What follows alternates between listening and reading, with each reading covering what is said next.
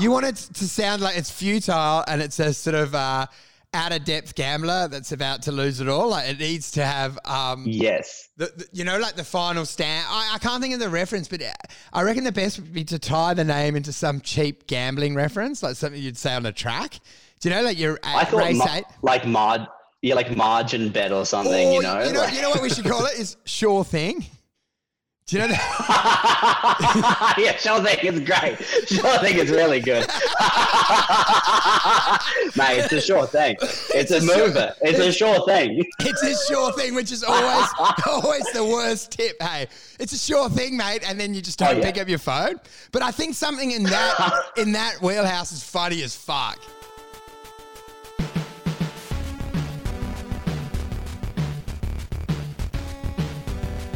Welcome to your life. There's no turning back. Even while we sleep, we will find you acting on your best behavior. Turn your back on Mother Nature. Everybody wants to rule the world. Bro, Sure Thing, I'm fucking on board with Sure Thing to start. But man, like that Zoom Skype thing is crazy because it was like coronavirus hit and everyone was like, oh, how are we going to work? I know. Skype, and who had this idea for Zoom? It makes no sense, dude. Man. They had a huge security breach, and my favorite, man, dude, that the fucking chart, the chart of that stock price, man, it looks like the Tower of Terror. Dude, but you know what I don't understand is like Skype was so familiar there that everyone forgot they had it, and they're like, well, how are we going to communicate? And then Zoom came in and the first experiences were awful. It was just like, hey, how'd your first meeting go in Rio Tinto? And there was like, there were Nazis in there with their dicks out from China or something. They were like, everyone's had their personal information leaked and you can join anyone's meeting. Dude, you can join anyone's meeting and then people like word of mouth is going, look, dude, Sure Thing, let's get Zoom. And all the businesses are just spread around. But the early experience was so poor. It cuts out all the time. Its functionality is obviously worse than Skype. Even now, I can tell. Like, it's fucking dog shit. It looks to me like... atrocious. You know what it looks to me like? Like in high school or uni, where some fuckhead stolen an assignment off the printer and done a copied version. Do you know? And they've got... they've got... what was the thing where you mix up the words like Blake Scott? Dyslexia? Yeah, they're dyslexic. It's a dyslexic version of Skype, man. Like a stolen essay, and they've done a dyslexic version, and it's like the buttons sort of look right, but it looks like the Chinese knockoff, where it's like, this looks like an iPhone, but it's not working. Do you know what I mean? It's fucking... it's garbage, dude. How did they do it, dude? I don't know. It's insane. It doesn't make any sense because, everything was against them. Like Skype was against them. Even Facebook and like WhatsApp and like Microsoft Teams, like all of these all this different meeting software. And then, Zoom just picked up. I always found WhatsApp got screwed because they were good with the call on the phone. And I don't know how Skype... Did Skype sneak in front of WhatsApp? I think they did, eh? Was WhatsApp the original or was it vice versa? Skype came before WhatsApp, but then WhatsApp picked up heavy usage in in India, for instance, and places with bad No, that's right. reception. I got it the wrong way around. Skype was in there for that, and then WhatsApp stole it, and then Zoom stole all this stuff. And the thing that I find weird is I talk to all these corporate types, and they never focus on functionality or the key deliverables. They're like, do you realize you can change your background? It's so fun. Like you put up a bookcase, and I'm like, do you realize your meeting cut out 19 times during a fucking settlement of a contract? You dumb fuck. It's so dumb. Oh man, can we dive right in? I really want to get straight into the how are you doing at the moment? Because you've had such a turbulent history trading. Like the last time you were at my place, you said we can use numbers, right? I think that's important. Yeah. I want people to feel invested. Yeah, man, let's do all numbers for fun. And then, you know what I love is everyone will think I'm lying, but it's true. And if they want, I'll email them contract notes and I can show my tax return. If you fucking I don't think people. if you want any number, if you don't verify us, I will show my capital gains and losses directly from tax returns. Lodged with the Man, ATO. you must never have to pay tax again after mate, the year you have. I'm in such a deep hole. Like, I'm basically Donald Trump now. Do you know he liquidated all his companies in the 80s or whatever with that fake bankruptcy, or, you know, what's that, Chapter 11 over there, and then hasn't had to pay 11, yeah. He hasn't had to pay tax ever again, and people think it was wasn't by design. But that was a strategy. Oh, yeah. It was a fucking It's all masterful a strategy. strategic move. His lawyers and tax advisors said, sink this, Chapter 11 it out. He kept a large portion of the good assets and walked away with hundreds of millions of dollars of tax losses that he's now, and he hasn't had to pay since. I'm in the same position, but mine wasn't a tax strategy. Yours wasn't a strategy. Yours was an unfortunate circumstance where you did it. What was your big gamble? Mine was what they call a genuine loss by a degenerate gambler.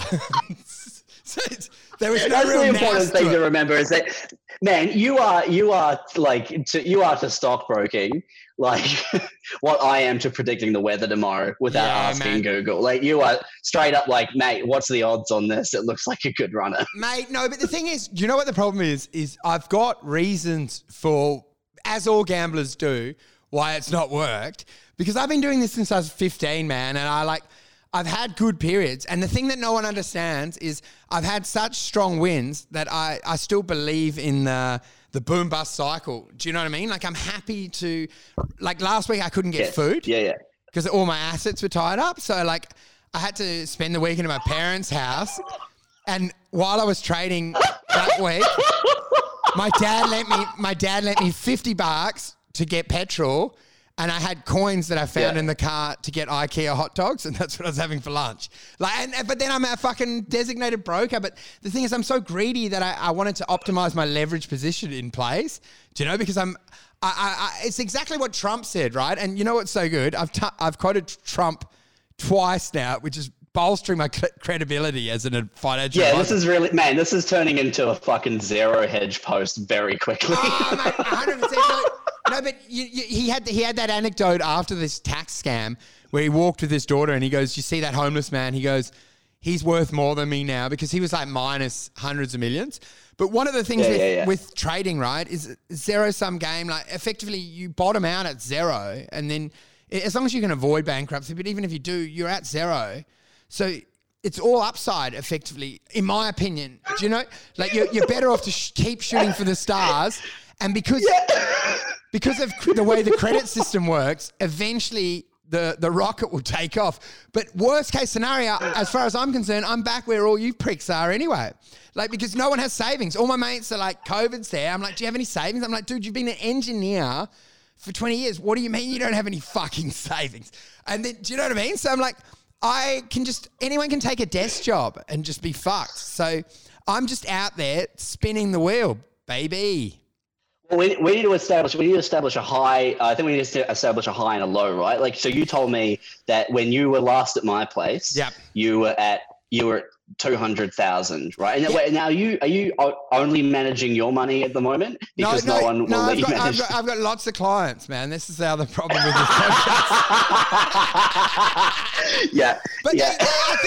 I think most clients know that, like, I like to say eccentric. Like, they know I know what I'm doing. I'm not as dumb as I fucking look, hey. But I'll tell you one thing. No. Do you know that start point is not actually the genuine start point?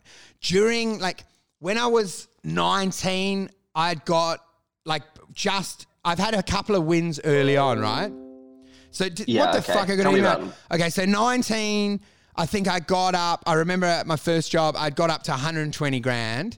When everyone was like a graduate at PwC, and like I was like, tell me how. Like, what was what did you do? Basically, my maneuver was always I would always take personal loans and then put them into margin position.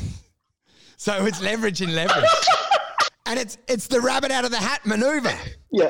So yeah. effectively You can't lose. So effectively you have no money. You go to the bank and they see, okay, well, you're earning like $300 a week at this shit accounting job. And then you go, what's my maximum position for the personal loan?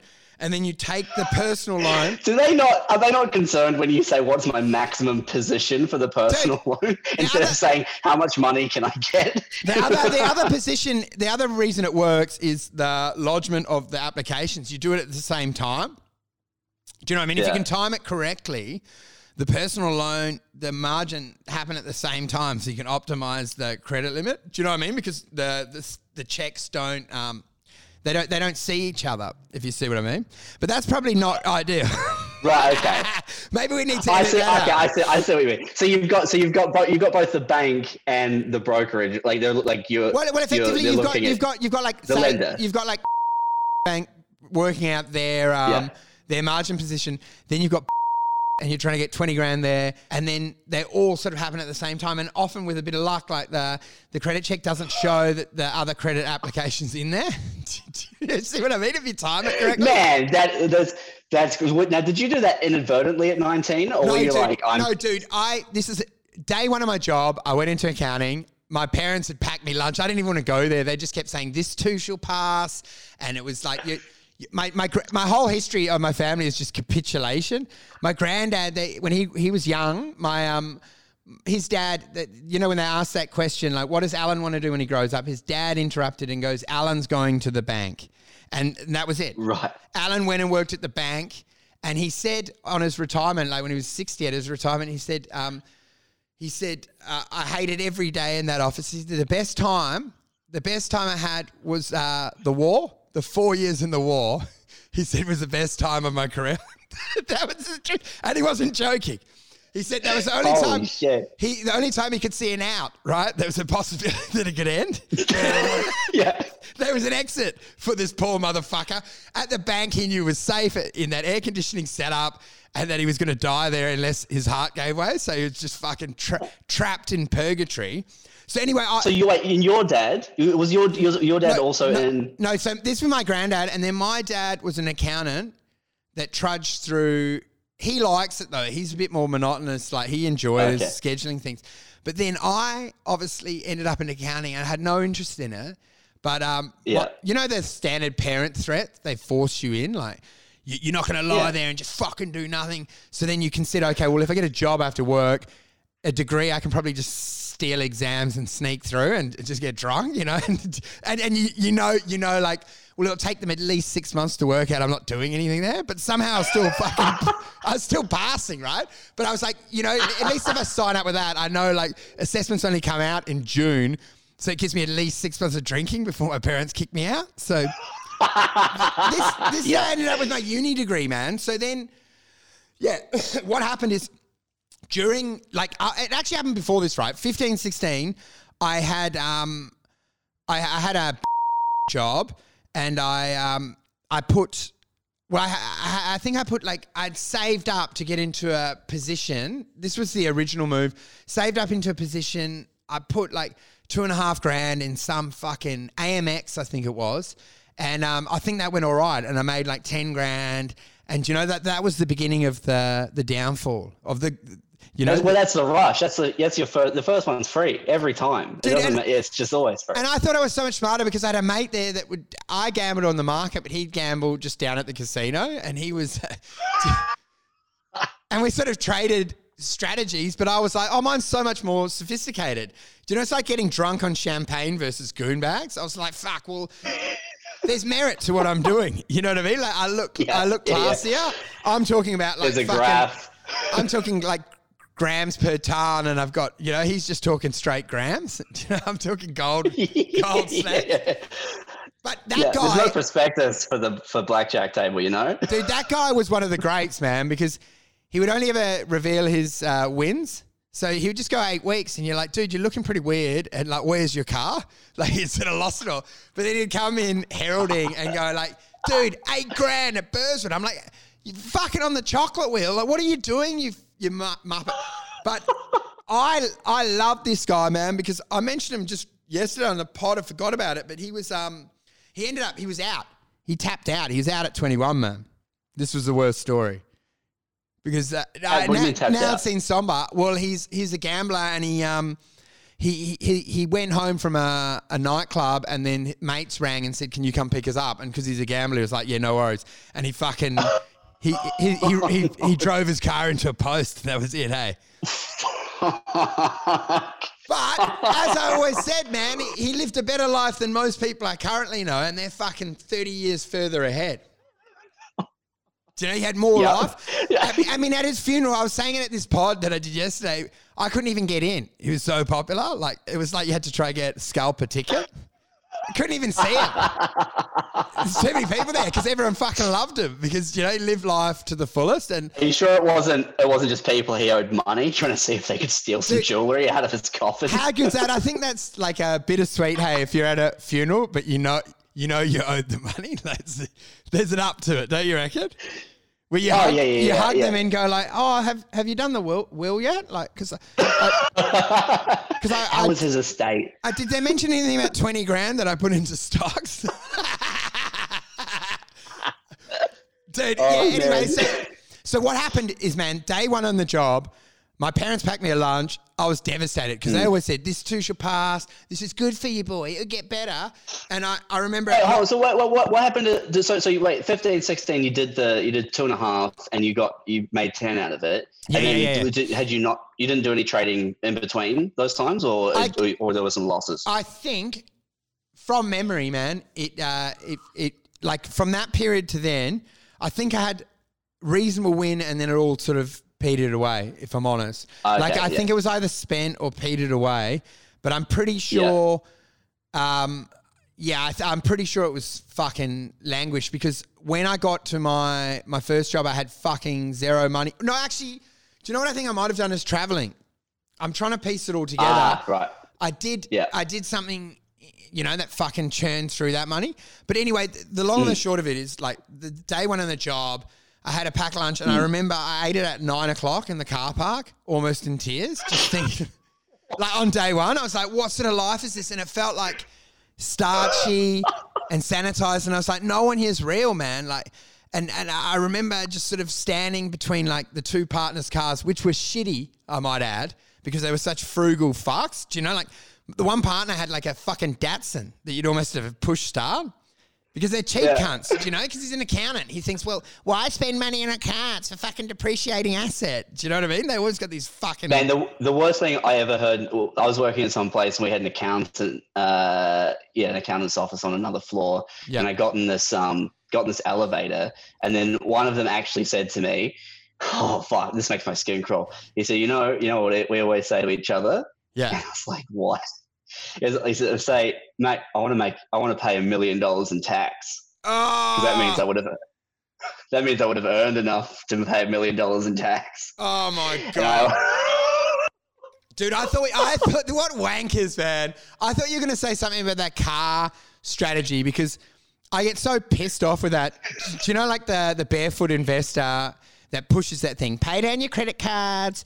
Have an offset for your mortgage. Such simpleton advice. And then their big fucking crescendo move is like never leverage on a car, right? They say, look, if you borrow for the car, then it's 10%, you know, and then they always calculate that compounded over 3 years and they'll say, okay, well, you bought a 10 grand car and you ended up paying 13. If you just paid the 10, that's 3. But it's fucking dumb shit because if you can outperform 10% interest rate pretty fucking easy in a leverage position. Yes. Because what I say to you is, you fucking schmuck, is if you take that 10 grand and put it in a stock, you can get up to 15 grand on top, which would be 20,000. But say for a more simple example, you had like 10 grand and you leveraged just a basic, it's not a realistic house, but you bought a 100 grand house, you 10-fold it, which means effectively if you can match 2% per annum yield on a property investment, you match this fuckhead's strategy. But they never mention it because they're fucking retards. Do you know what I mean? And then all these people are going, oh, you're such a genius. And I'm like, not with leverage, he's not. And the only reason it applies is if some idiot just like uses the money to get like lip implants or get his dick extended. But if you actually know how to make money, if you can outperform effectively, like, even on our margin, you'd only have to make 4% per annum to match the car cost. So you would assume like you can make 10. 10 on a leveraged position puts you're ahead leasing a vehicle. But obviously if you fuck up, you're gone, which is what happened to me. You know what I mean? But that's the thing. People are also afraid of those big numbers too. That's the really off-putting thing for them is the idea of the failure, which you don't have any concept for. No, because you know what the thing is, I just see risk so different to people because they don't realize they're leveraged in their own life because they're invested in a career that they're probably not good at. So this is a loss-making business that they're in. They're not talented at it, and they're largely vesting on their boss's ability to navigate economic risk. And so they go in there and just go like, Pete gave us a cake. We're in a safe position. I'm like, do you have any understanding that risk exists in every element of life? That you have leveraged into an IKEA box packing job, you dumb bastard. Do you know what I mean?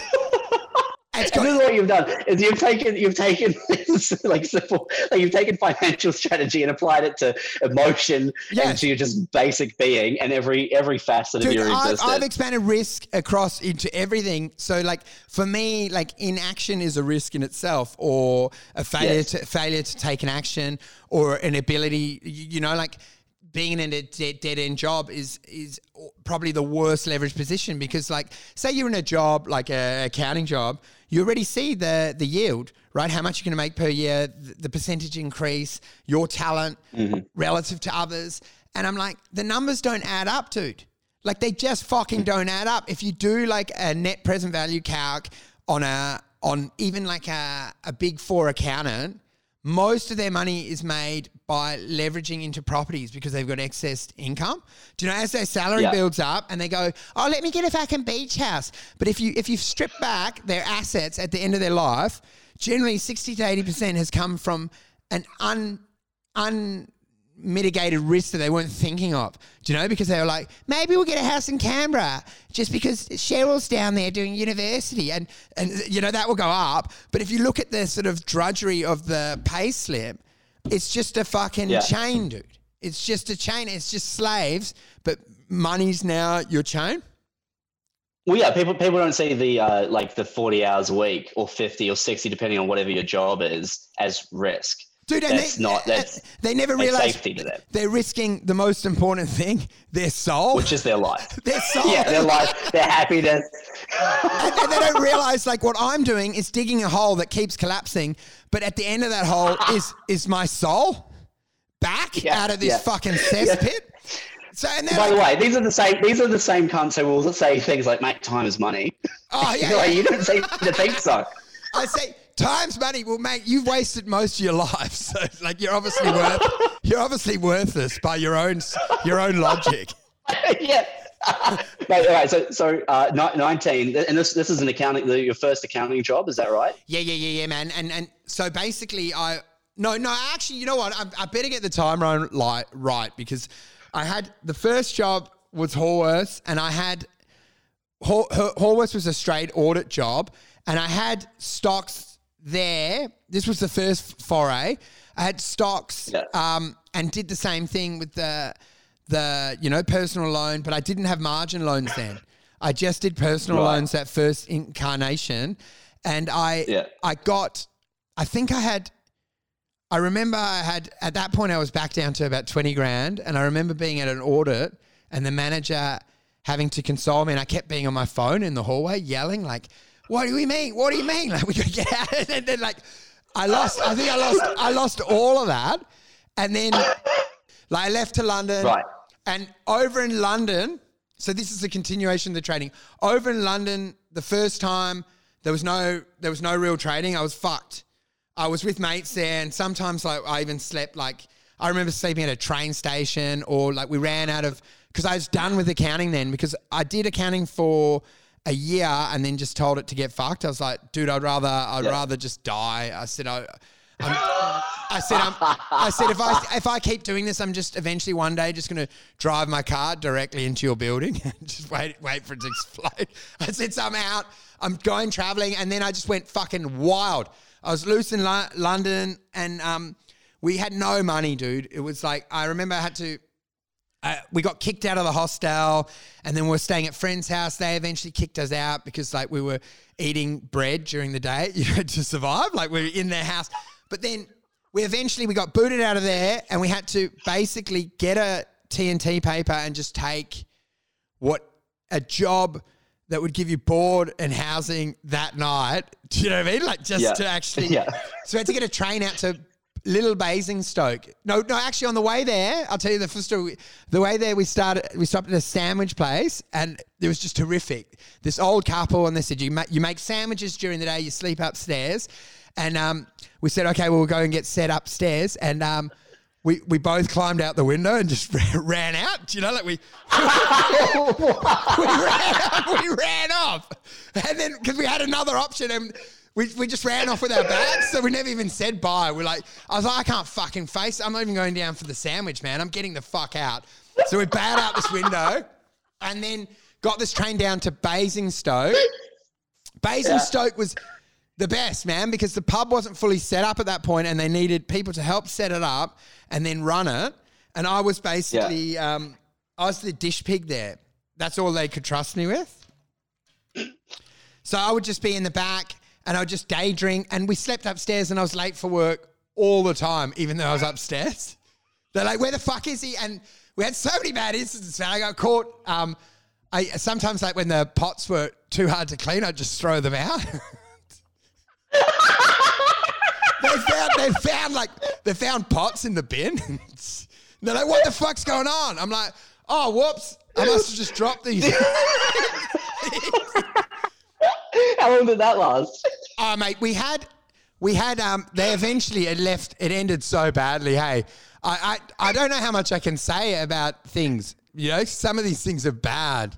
But it ended I don't think you're going to get in trouble for something from how old were you, 18? And I don't know, man, because there was like, it was really bad. Like I had a mate there that was like, I don't even know if I can say the sort of stuff he does because he's next level.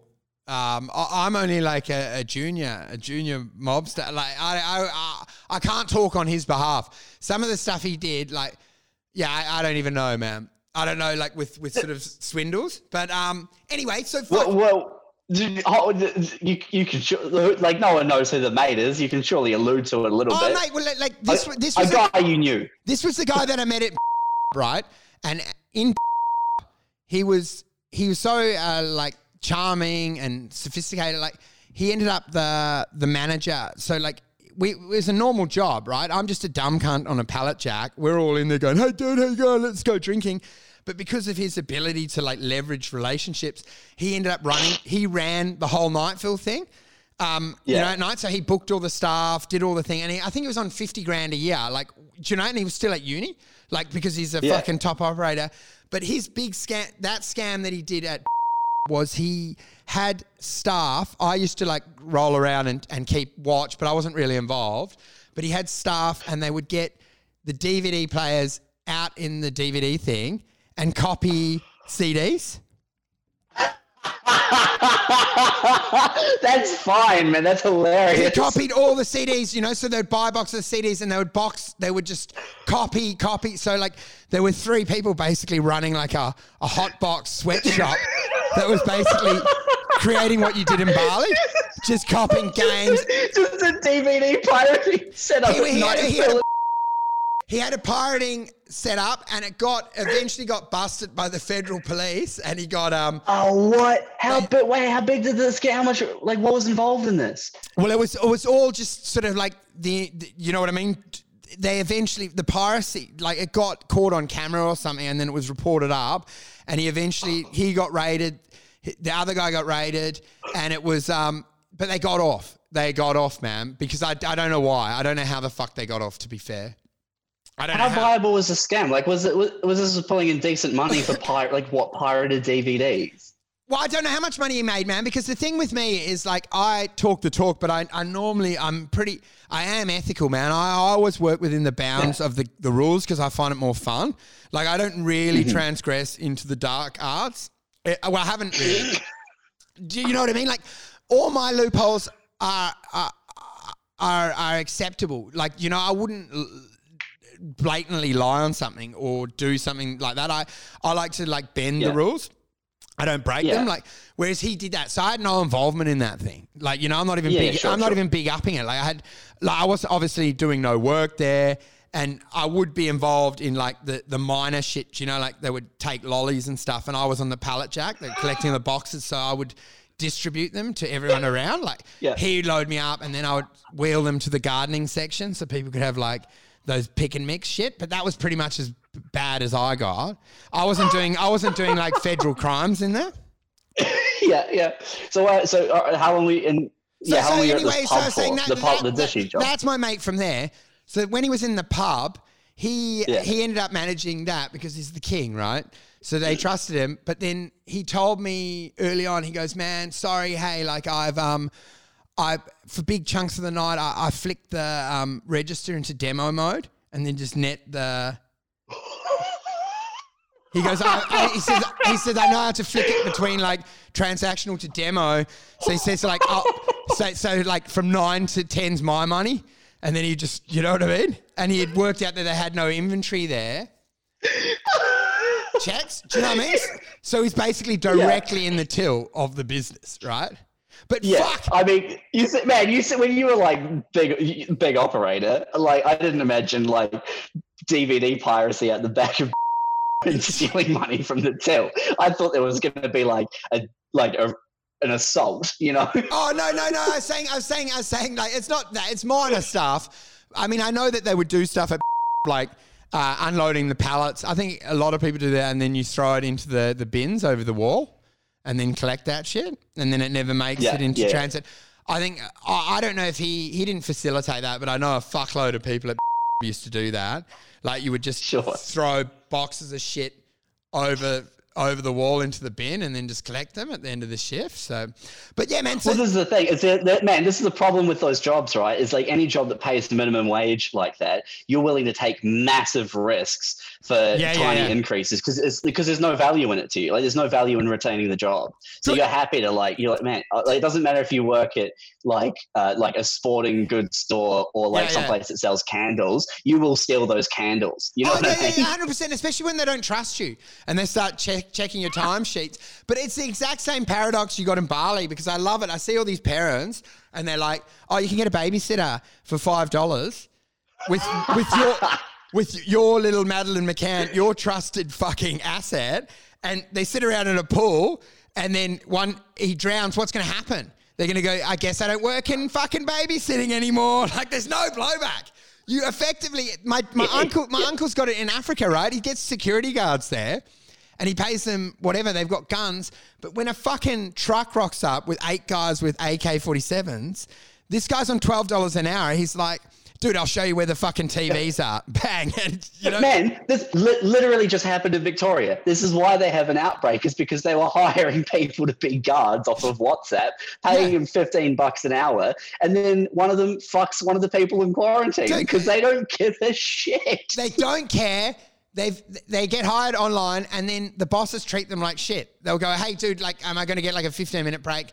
Sorry, mate. Do you know, they always think they're such sophisticated operators. They don't build trust. And they'll say, mate, you're doing an 8-hour shift, no overtime, no $2 2 hours, no, we're not doing overtime. And then he's like, well, I'm guessing I'm going to bang that fat girl on level 12. Like, fuck this. I'll get my fringe benefit, you fuckheads. Like, it's so stupid. And then everyone's fucking shocked when it happens. How could they do this? Because you've given them no reason to care.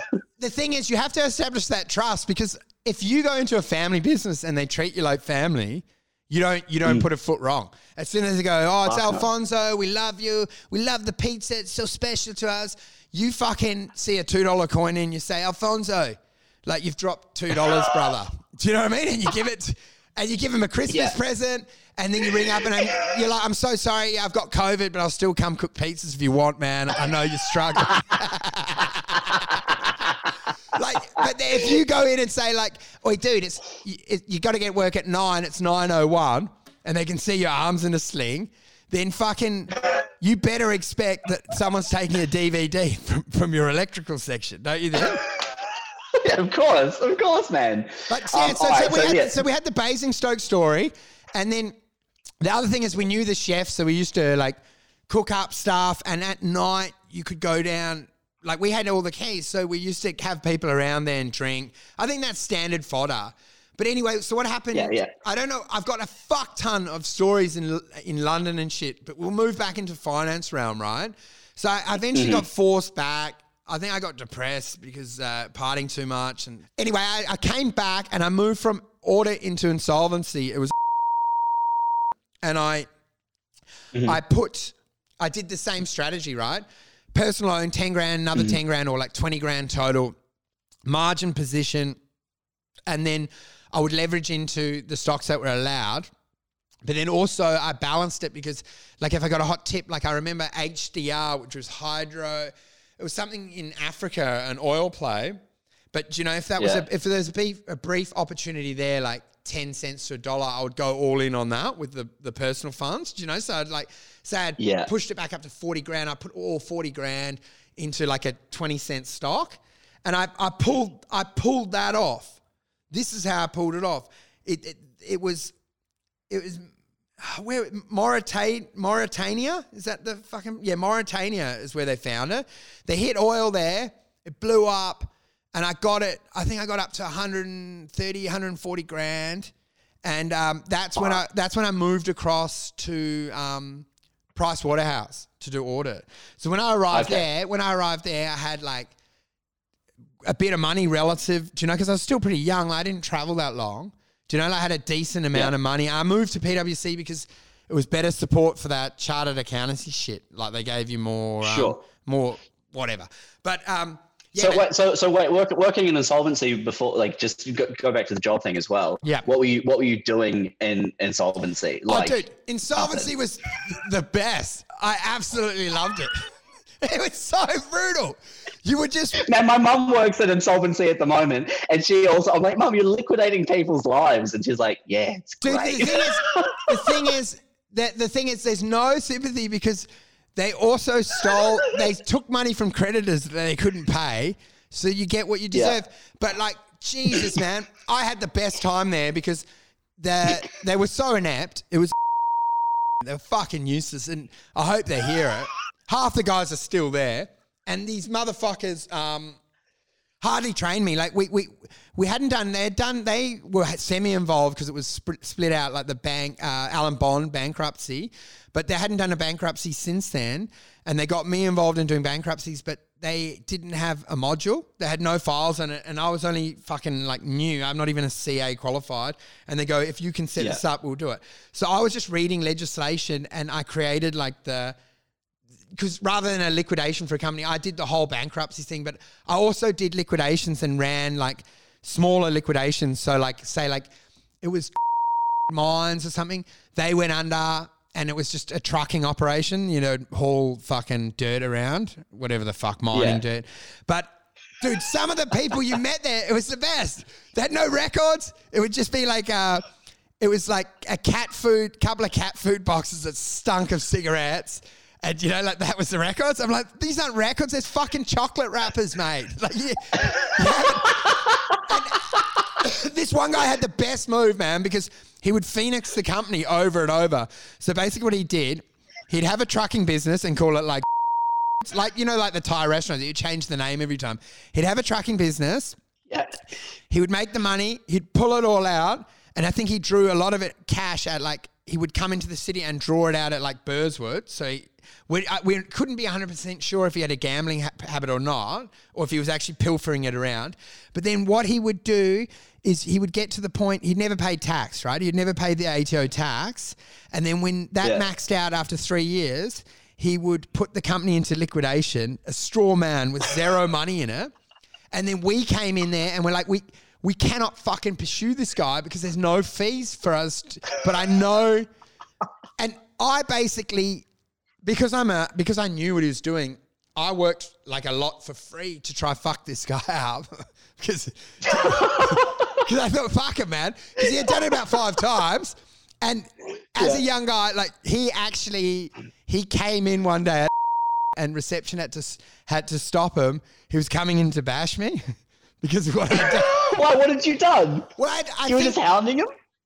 basically I had no budget to research it, but I pulled files and started like, do you know what I mean? Matching stuff. Like I just did a lot more work than he expected. Do you know what I mean? And I tried to get him for like insolvent trading, breach of director's duties, and I'd pulled all this shit together, like to smoke the guy. I don't know why I did it, but you know what his move was, right? He'd liquidate the company, and then he was mates with the auctioneers. So we would then go to the auctioneers to sell the vans and trucks, and he would pick them up at like 40, 50, 60% discount of what they were worth.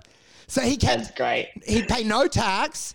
He would steal all the money, and then he would buy the assets back over and over at 60% reductions over and over and over again. Do you know? So they eventually had spent $0 on the asset. He had all his money, and the tax office was left fucking holding the can. It was a masterstroke.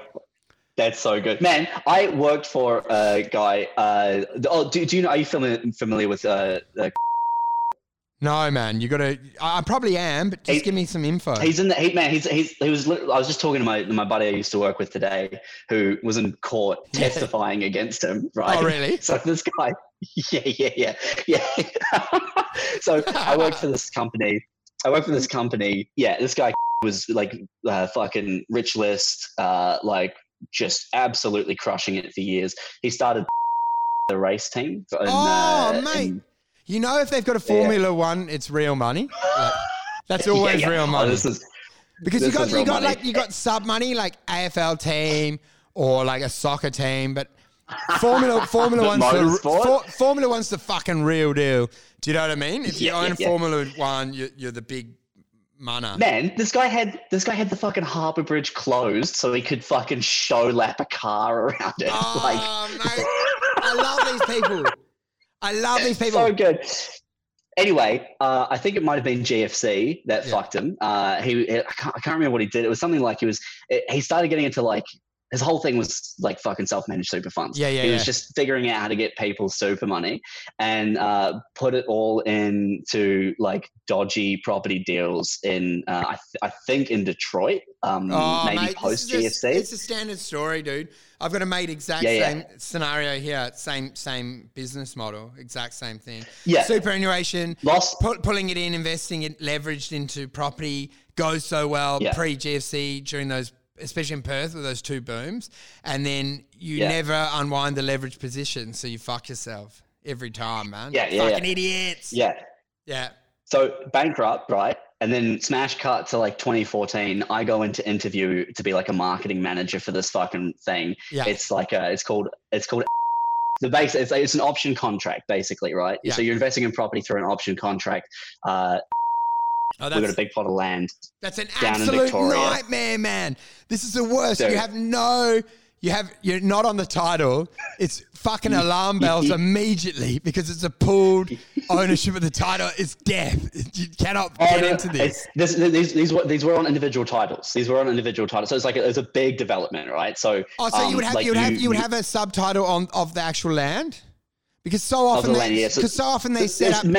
They so often set up those things where, like, you know, like it's an option to purchase the property, or, you know, vice versa, or you're in a property syndicate that invests in property, and then it's just such a dangerous move. Do you know what I mean? Because it can just fall, because over and above that, they've got, so you buy in that company, and then they've got the properties, and you think it's fine, but then they get shit ton of debt. Do you know what I mean? That finishes you. Yeah. You need to have your name on the land to be safe. Well, the thing is, right, is like the model almost seems sound, but it doesn't matter, because the end of the story, it doesn't matter. Yeah. So the thing is basically, right, we've got this development, right, in Melbourne or in Victoria. You pay for whatever fucking $1,000, right, for this option contract, locks in the price, right? We sell you on like the fucking growth factor and everything. That gives the company the capital to continue developing. Boom, everything's built. Then you get to buy the property, and you can do whatever you want. You could sell the option contract on it. Did it have gravy? Oh, so you could sell it at the end. Okay, fair enough. That's good. Yeah. Cool. And so you're buying. You if you want to, you could take the option, buy the house, and then go live in it. Like, awesome, man. I know people that have done that out in Burswood, the exact same thing, right? Burswood here, you buy the option, you just put up a deposit, and then you were able to sell out that option on development, on completion, and people made a crap load of money on that. Like, you can make a lot of money because you only put in, do you know, like the property's worth $1 million. You put down 10 grand or 20 grand for the option, and then the property market moves 10%. So that's 100 grand, right? So you turn your 10 into 100. It's just a margin loan, right? Same idea, right? Same thing. It is. So anyway, on paper, right, looks great. So I go in for this job interview and fucking smash it, because like I don't. it's a shell company, right? Yeah. Like there's a director of this company, but he's not the director. It's a director, except he's fucking insolvent. He's not allowed to direct any companies in Australia. I love these people, man. Yeah. There's this little serpent behind the curtain that's still doing his games. Oh, mate, there's so many listed companies like that. Do you know what I mean? Where there's a guy done for insider trading, and he kept a lot of the profits, and you still, when you pick up, you can hear, and then that you can hear them ask the big boss. Do you know, like the monkey on the swivel chair? That's still the super boss. But they just, so this was his, right? So he's still got his finger in this dirty pie, but you can't see it, right? So he's in there. He's still he's totally, man. He's financing. Biggest office, everything, right? Absolutely. This guy's obviously got money, so much money offshore. It's crazy. I'm not interrupting, but why? It's only your ego that you don't do that initially, because if you were actually savvy, you should always have a fall guy, and that's probably I went wrong, and a lot of people went wrong. Even your first outing, you should have a patsy that you get a dumb patsy that's the face of your company, because you're like, you never know what's going to happen. Whenever you do a business, I've realized you get a shell company and you get a patsy. Do you know what I mean? It's fucking no-brainer. Like, don't ever wreck your credit. Patsies from even at 20, you've got to fucking get a dumb 20 other you're a patsy to sign as the director, don't you think? Yeah. That's right. Man, that is exactly the scam. But right? you know what's weird? Exactly You know what weird? They only do it as a reaction, right? Because they end up losing their band as directors, or they've got a criminal conviction. But you can avoid that. This is a great strategy for new up and coming business people. If you're wanting to get into business, get a shadow director. Do it first. Every time. Your initial move should be a shadow director. Always. Yeah. This is such a great. I've just pieced this apart. I think like this is a new piece in the puzzle that I probably overlooked back then. Do you know? And if you don't have a history, they're not even going to look at you. You know. Well, there's some guy going, "He made all the decisions." It's like, I don't know what he's talking about. Well, that's the thing. That's the thing, because you're not bulletproof when you've got an insider trading charge, and then if you have a bit of shit on you, if you got a tiny bit of shit on you, man, you stink. That's it. And you got it, and you realize you've got the big office with the float tank. You know what I mean? You're fucking going, man. So I get in this place, right? I get in this place and turn the marketing around 1,000%. Of course you would, dude, because even talking to you now, you have you have a much greater knowledge of the finance than anyone I met in marketing or HR during my travels. Do you know what I mean? Like, you seem like, well, I mean, it's rare, like a lot, you know what I mean? You understood the sort of mechanics. Sometimes the marketers don't really seem to be as versed as you are in the financial side of the business. Yeah, I think that job is where I get where I learned that, Oh yeah, well, that's what I'm saying, because when I talk to you, I'm like, normally, if you can talk to a marketing guy, you can just see them with a coloured tie, and you see the fucking fish. You see the fish going around in their head. You're fucking bullshit, mate. You can sense it. You can smell it, man. With their shiny shoes, their clown shoes, and their little fucking striped tie. You're like, get the fuck out. You don't know what you're doing, man. You can sense it, hey. Yeah. So, man, I start rinsing fucking leads through these Google Ads campaigns, right? Like, they've got maybe 3 or 4 sales guys in there who are doing these webinars and selling people these option contracts. And it's gone from them having like, you know, maybe a couple a day to like, they are fucking 6 till 6. It is packed out with leads.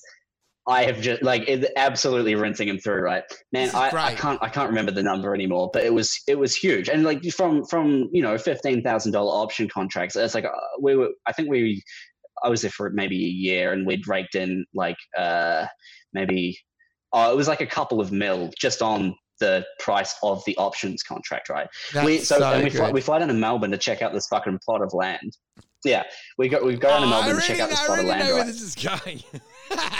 Well, no, this is the thing. This is the thing, right? Is we get there and it's like it's there. Like we're looking around. I thought you were saying you'd walk out. Okay, we've sold 67,000 options, and then you arrive and go like, this is a fucking loading dock out the back of IKEA. Like, you know, it's not enough land. No.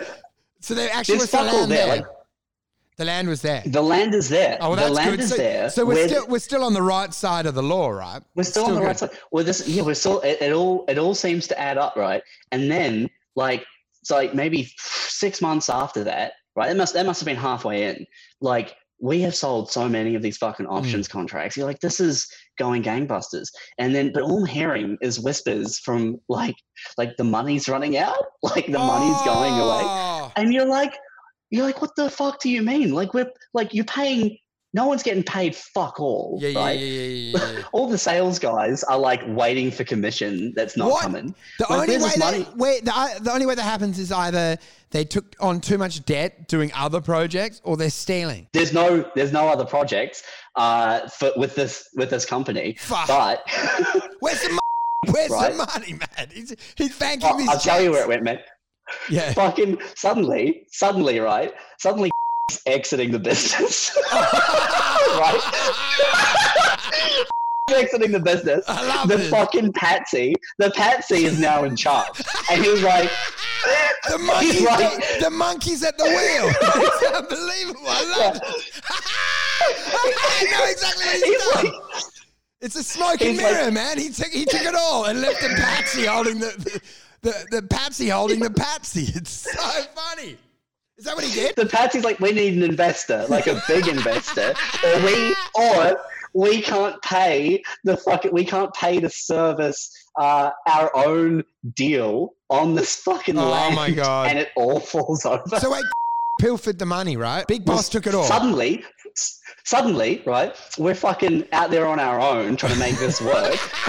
we have a meeting with like, what's going on? He has purchased a place up in like Cairns or somewhere around fucking North Queensland called, right? Yeah. He's bought a port that was destroyed by.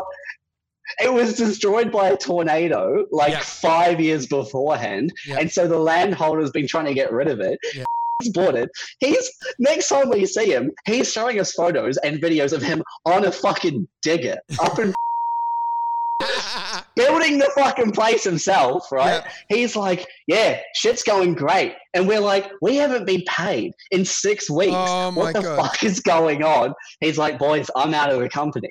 And God. So you don't realize it's like Pulp Fiction. The main boss has taken the briefcase that glows. There's nothing left. Yeah. And you're trying to get loans to fund a straw man, like an empty a house made of straw. There's nothing there, man. It's finished now. He's taken it all. Yeah. He's basically pilfered the money, man. Did he go to jail for this? Or? Man, he was in court, right? Up on 12 fraud charges. $1,000 worth of self-managed super fund money that he has taken is the accusation, right? Dude, I don't know what kind of legal I have to dance around for this, but like the thing is, I love it because you strip away all the bells and whistles of the deal.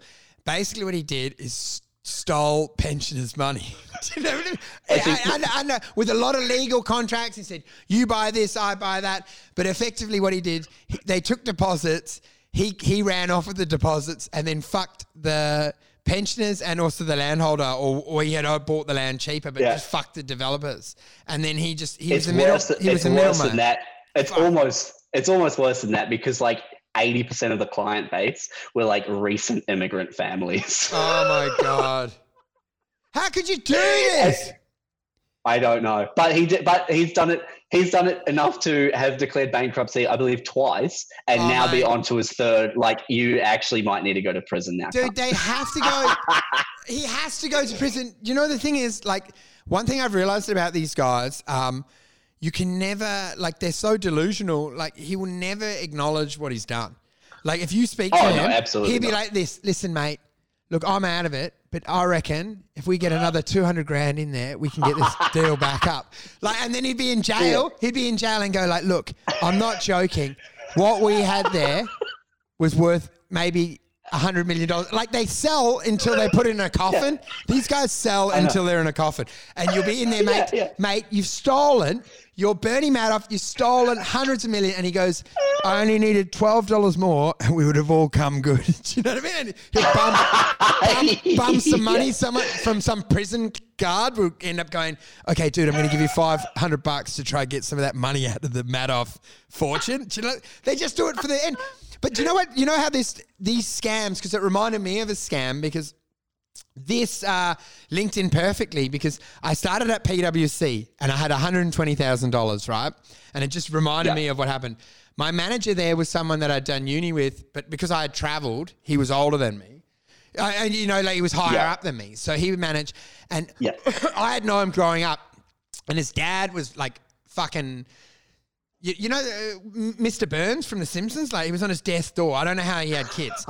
His dad looked like a fucking ghost. You're like, dude, is your dad alive? Like, your car's haunted with your own dad that drops you to school. But anyway, his dad was a gambler and used to take him down, because he's so old, didn't care, senile, took him down to the local TAB and he'd be betting on the horses, right? And he used to, like, in high school, he'd tell me, okay, we've got this system. And he'd always tell me, like, wet track. And I'd always ask him Melbourne Cup. But anyway, I disappeared to London. I come back. And obviously his gambling's escalated, but without me knowing. He's like a PwC? He's a PwC manager, okay? So I come in there. I'm working with him. He finds out that I've got 120 grand. He finds out that I got 120 grand. Christmas comes round and he pulls me into a meeting room and he's like, Wolf, you got to keep this on the down low. But he goes, I'm in a bit of a bind for Christmas.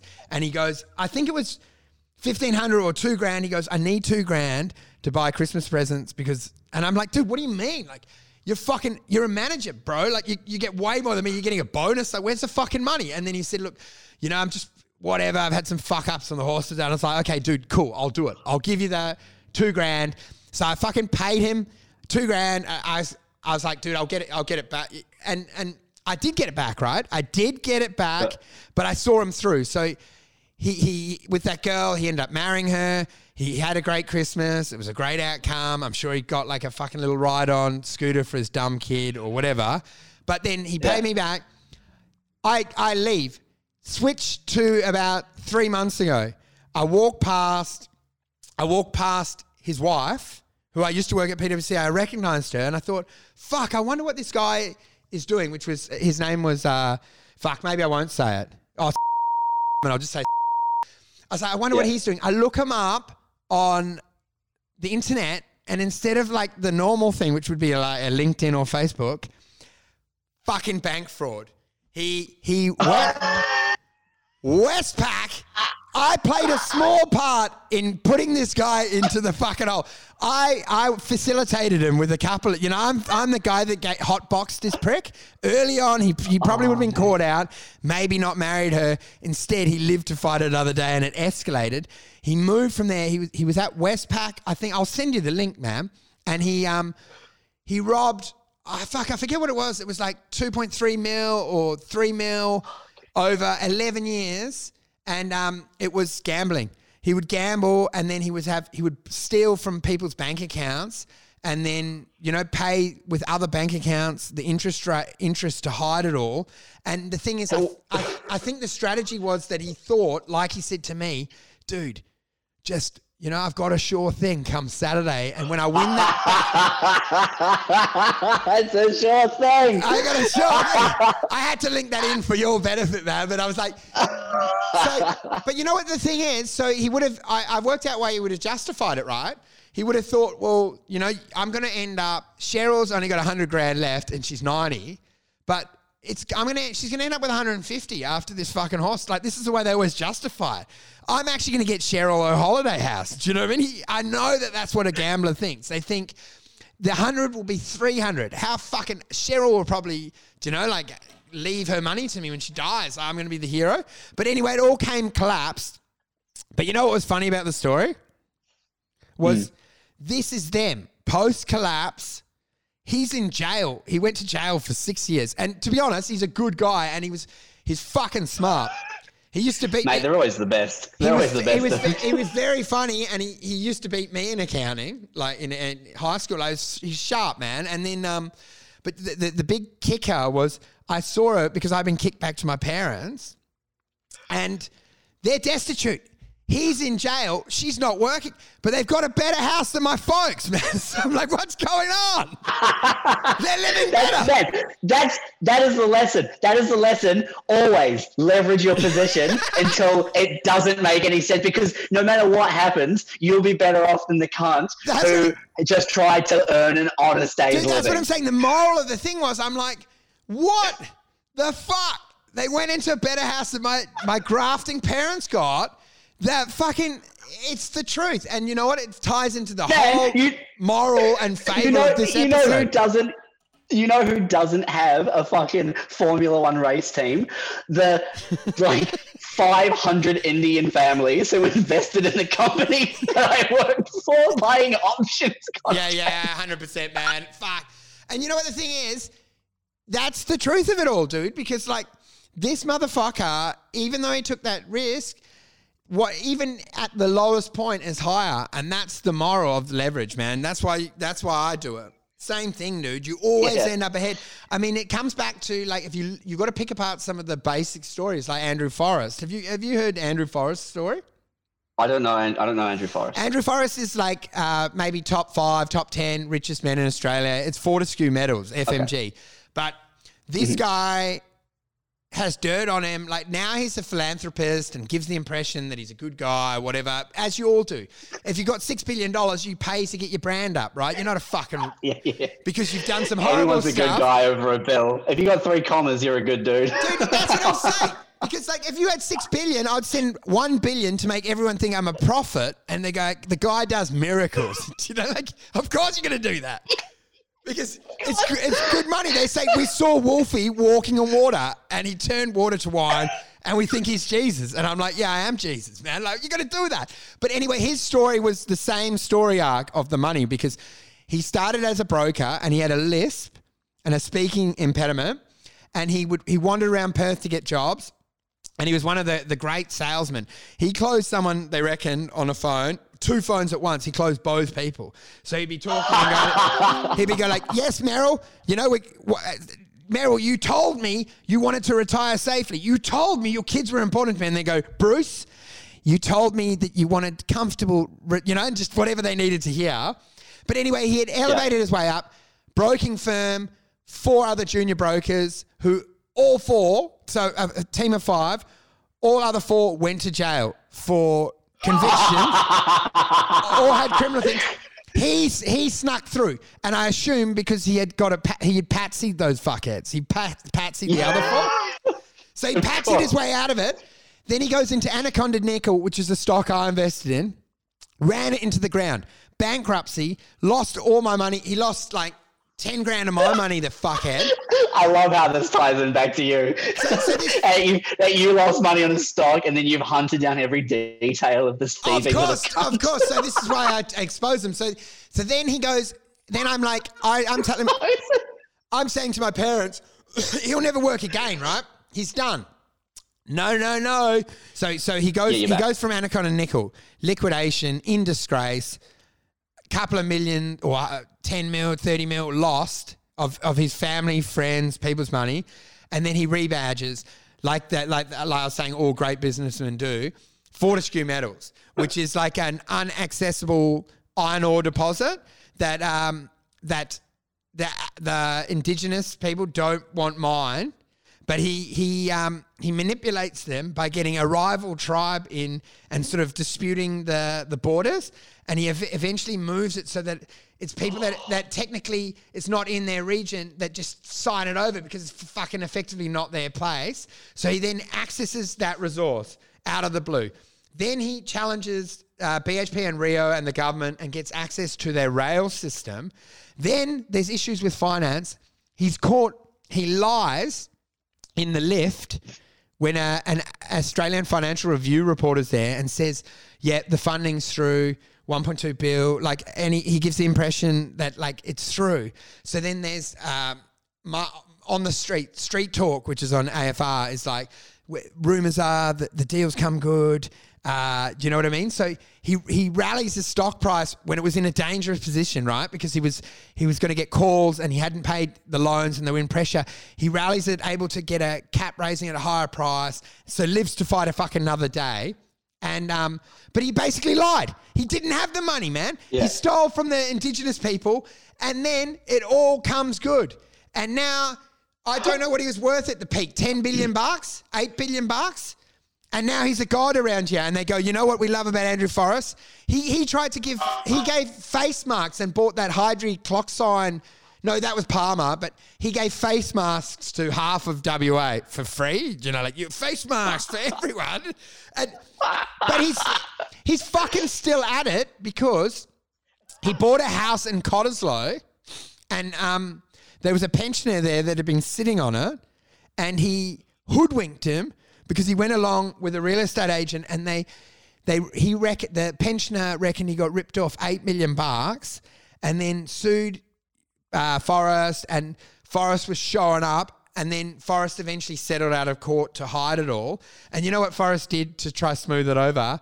While he was building the house, he let a couple of refugees live in there to build up the brand, to rebuild up the brand. Oh my! He had refugees living in a half-constructed mansion while he's living somewhere else, so that he could put in the paper. Andrew Forrest opens up his doors to local family. Oh my God. Dude, and the thing is, he's a god to most people, but if you pick apart his story arc, he's effectively come good. Yeah. Same story, yeah, dude. Exactly. Same story, but he found the iron ore deposit. And you know what his name is? Andrew Forrest, which is John Forrest, which was the first premier of WA. John Forrest National Park. It was the first premier in Western Australia. So his family's got good stock. So he's got all those networks. Do you know what? I'll tell you one other story with him. Big insider trading case. A few years ago, you know that that influencer did you ever see that blonde idiot that was on 60 Minutes that does, her husband got done for insider trading? Maybe I can look it up. Oh, I vaguely remember this. Roxy and Oliver Curtis. Roxy who? Roxy Jacinto, or whatever her name is. She does. She had her own business, right? But anyway, what I'll tell you, which is funny, is the tie-up. He got done for insider trading. What they were doing, it's interesting. He was one of the guys knew the reserve rate or the interest rate, how it's going to get changed, and then the other would take a hedge position or a position in one of the banks. Do you know? And they were filtering back and forth, and that got exposed. Did jail. But look here what the cat dragged did. Guess who he works for now? He shouldn't be able to work anywhere. He works for Andrew Forrest, helping manage his finance in Perth, Western Australia. Which, if that doesn't show that the links of these higher sort of bureaucracy higher up, all these sort of affluent families, do you know what I mean? This guy is tainted, but still operates in a finance position with Fortescue Metals. I think it's probably within their charity element because they're like, well, if he steals it, he's charity anyway. So it's fine. It's not really theft. Yeah, man. Untouchables. They're just untouchables. It's insane. They can never get touched, dude. And so, you know what I mean? You should fall from grace. If you've got an insider trading charge like who robbed from that bank, he'll be working in Bunnings in one of those hats doing those fucking ads. He's gone. Do you know what I mean? He'll be doing those fucking forced ads where it's like a hostage situation. They got a gun in his back. Like, come on down to Bunnings. You can buy a sausage. That's his life now. But if you're rich, you basically go on to set up a fucking media empire. Do you know? Nothing can stop you, these people. But this is how we get to their level. Because you leverage in, and then you destroy them from the inside. And ultimately we become the supreme rulers. We become the thing we hate the most. Dude, that's it, man. The thing that I think is going to be real good is just following your trades and what you're doing, because that's the funniest thing to me. But for context for that, what was the high? Okay. Where were you? Okay. So let me do a bridge version. So 120. Then I moved back to London, and then I had 80. I lost that all. Then so in high summation, I went back while I was in London. There, I got into 2 property deals that I should explain later on. But I made about 600 grand out of those. But then trading, came back to Sydney, and I bought into a diamond mine, and I pulled it. I remember my peak. I had at the peak. I've had a few peaks, but I had a peak. I had 1 million cash. The 2 houses in London, so that they netted 600 later on, and a property in Palmer Street and Darlinghurst, and then also an investment property in Chippendale. So that was the peak period. I think it was probably worth I don't know, man. Fuck, who knows? So mil 6. Over 2 mil, do you know that was the peak? And this is just personal position. Personal position, I had $2 million, man, my own money. Then that dropped down. Then I went, so that dropped down. Then I had another position where I had bought into options, and I was in Bali, and I think they were worth 1.1, or it was again $1 million. But by the time there was delays on issuing the options, by the time I got them, it never was realized. So it was more like a fabricated, it was never realized money.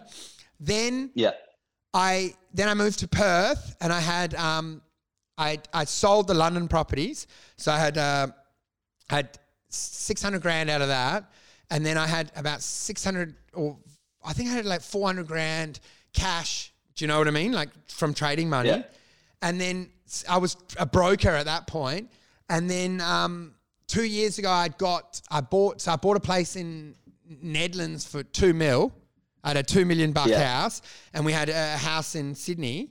And then I turned the money had dropped to 300. I turned it into 1.4 mil in 10 days. Oh, I did it, dude. It was the best thing ever. I was like, whoa. And then that's when it all fell apart. And that's now. So then it all fell apart. Then I spiraled out and leveraged out, and then sort of thrown into that, there was some other shit that went on. I probably wouldn't even say that on here, but then I was saying then the divorce happened as well, which trashed. So I halved the money and then halved it again. Then what was left, I had to give my ex 70% of that, so that trashed me even again. And then then during the settlement, we sold the properties in Sydney, so I got some of that money back, which then took me to where I was with you, 200 grand. That money. 200 grand. And now you told me last week that 200 you bottomed out at 35 before it climbed back up to 4. Well, you know what actually happened to me? I'll tell you the exact story. I came there drinking with you. I was in Spectrum Resources, 2 grand. I had 2,000 bucks, 2.1 cents. And I sold out at 2.3 cents for a small profit. And that went on 3 months later to go to 15 cents. So I would have been back. Oh, and I had all my clients in there, and I would have been back. And at 15, from 2 cents to 15, and I had 200,000 bucks in there. And I missed that fucking trade. And then I leveraged, I kept escalating my margin loans. I leveraged into this stem cell business, and they had their trial readouts after I saw you in December.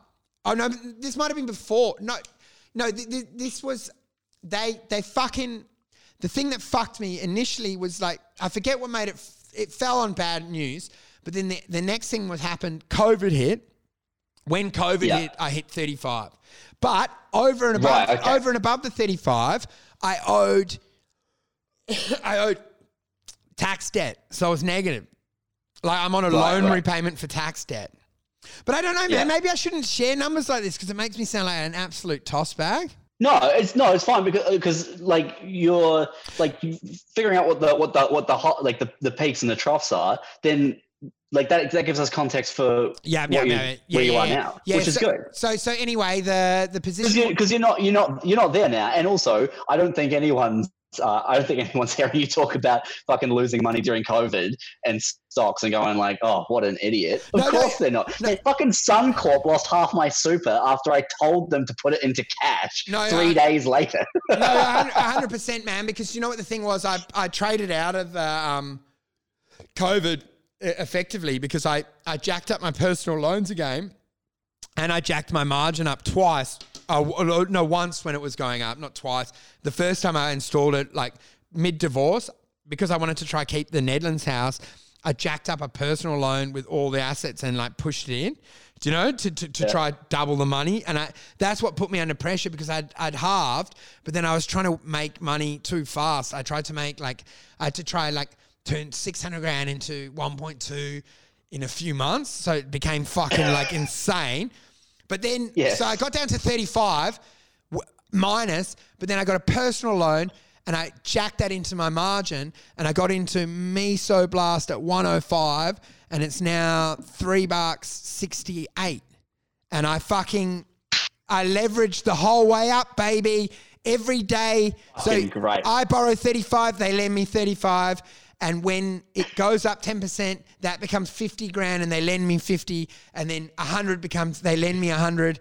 And then I got it up to the 35, as I said, up to $440,000. And now I'm floating around like $250,000. That's perfect. That's a great place to get onto your pick of the week. The stock pick of the week.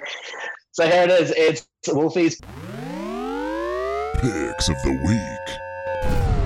Mate, I've got a few tips, and one of the overarching tip that I've had, and it's probably underlined all my investment, is Mesoblast, which is MSB, which is the stem cell. And I always mention this. There's obviously other trades, right, that you can do that are just quick ones.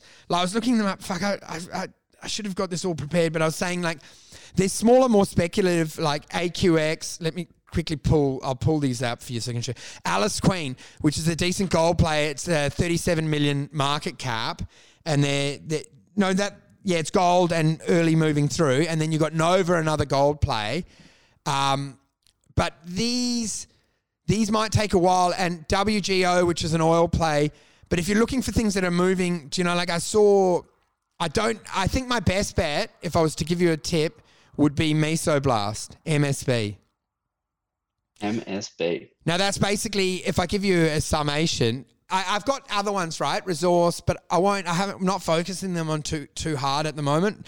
Like Mesoblast is my main priority, which is... Oh, you bought the dip on Mesoblast, didn't you? Yeah, Holy man. Yeah, fuck. but the thing is I didn't 100%... I say 105, right? But I bought at 110, 120, 130 as well, do you know, on the way up. So it's not the full position. So I'm not a genius, right? I'm not putting... You know, like I probably didn't put the whole 35 on at the exact, you know, I would have put 20 and then maybe another 10 at 108, 110. But I definitely had a buy-in price of about 115, you know, with the leverage spot. Do you know what I mean? Yeah, that would have been around like 19th of March kind of thing. Yeah. Am I right? So I fucking smoked it up, dude. Man, that is that is the most beautiful dip I've ever seen in my life. Dude, you know what? Look at that dip. Look at that. It's like two butt cheeks. It's beautiful. Dude, I love it so much. And you know what the problem is? I worked out, I think over the years I've lost 600 grand plus in Mesoblast chasing this thing, right? Because it's effectively, to me, it's CSL. Like your pick of the week is something you've been chasing and lost 600 grand over how many years? No, because what I'm saying to you is this is it's basically been a 14-year project, and they're rolling out stem cell research for back, heart, and a treatment for acute sort of respiratory problems. The other thing that they've got, which they're leveraging, is COVID. So they had the first treatment, and it doesn't get any fucking media. I have no idea. They had 10 out of 12 success rate of people on ventilators pulled off it, which was like 87% versus a normal recovery rate of like 11 or 20%. Like, it's totally revolutionary, but no motherfuckers talking about it. They're talking about vaccines, but the stem cells are the elixir. The issue is they're expensive to manufacture, so they can't be broadly used. But we tested on the weakest of the weak. Like, people, once you're on a respirator, you're fucked, right? Because your immune system's triggered, and there's a storm comes into play, right, where it's ADRS or auto respiratory disease. Once that's taken hold, your immune's fighting the disease, and the disease fighting the immune. Yeah. And your immune system actually kills you because it just basically doesn't know what's what. And what this does is calms it down and restores, the cells. But this treatment can be used for flu, heart, back, arthritis, Crohn's disease, and it's all coming to the fruition. The first product comes out, the meeting with FDA is 13th of August, and then worst case scenario, 4 weeks later, it will be approved if it's going well. Back and heart readouts come out, which will mean instead of like for your fucking back pain having an opiate, you will get a stem cell injection which will heal it. Rather than treat the pain, you treat the actual infliction. Now, for me, Mesoblast is CSL, like in its early infancy. I think it will eventually be like top 10 ASX company. So that's why I'm always in it. I'm always fucking in it. But I can give you other little tip plays, like small things. But that's Mesoblast is a great one because we've even got like a predicted trajectory there for August. But yeah, let's go with like a fun play for the week. I think because I was going to say like if you're looking for just like there was Chesser Resources CHZ, which went up 152% today. But the big peril of this, right? It was a good gold find. It fucking ran like crazy.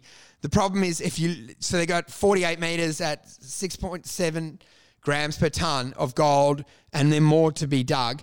The issue with it is I haven't fully checked their balance sheet, but I don't think they've got cash, so they'll do a cap raising at a heavy discount to that. It'll get revved up, and it'll probably be pulled down to 15 cents when some fuckhead comes in to raise like $40 million for the further drilling. But for like man, next time I'll do like full specos. At the moment, I would still back Meso for the run. That's great. And do you have a short? Do you have a short position? Well, my short is always Afterpay. It's total dog shit. Afterpay is it's one of the shittest businesses I've ever seen, man. It's absolute garbage. It's fucking, it's $19 billion market cap, which is a third of National Australia Bank. It does end user credit to scummy people that can't even get a fucking credit card, like so they can buy a choc milk down at the servo. It's one of the dumbest businesses I've ever seen. Zip Z1P is encroaching on their business space, and as are many rivals. It made a $50 million loss, I think. Its revenue's bugger all, and it's sitting at $19 billion market cap. It has to basically capture the entire fucking monopoly of this market to justify its current price.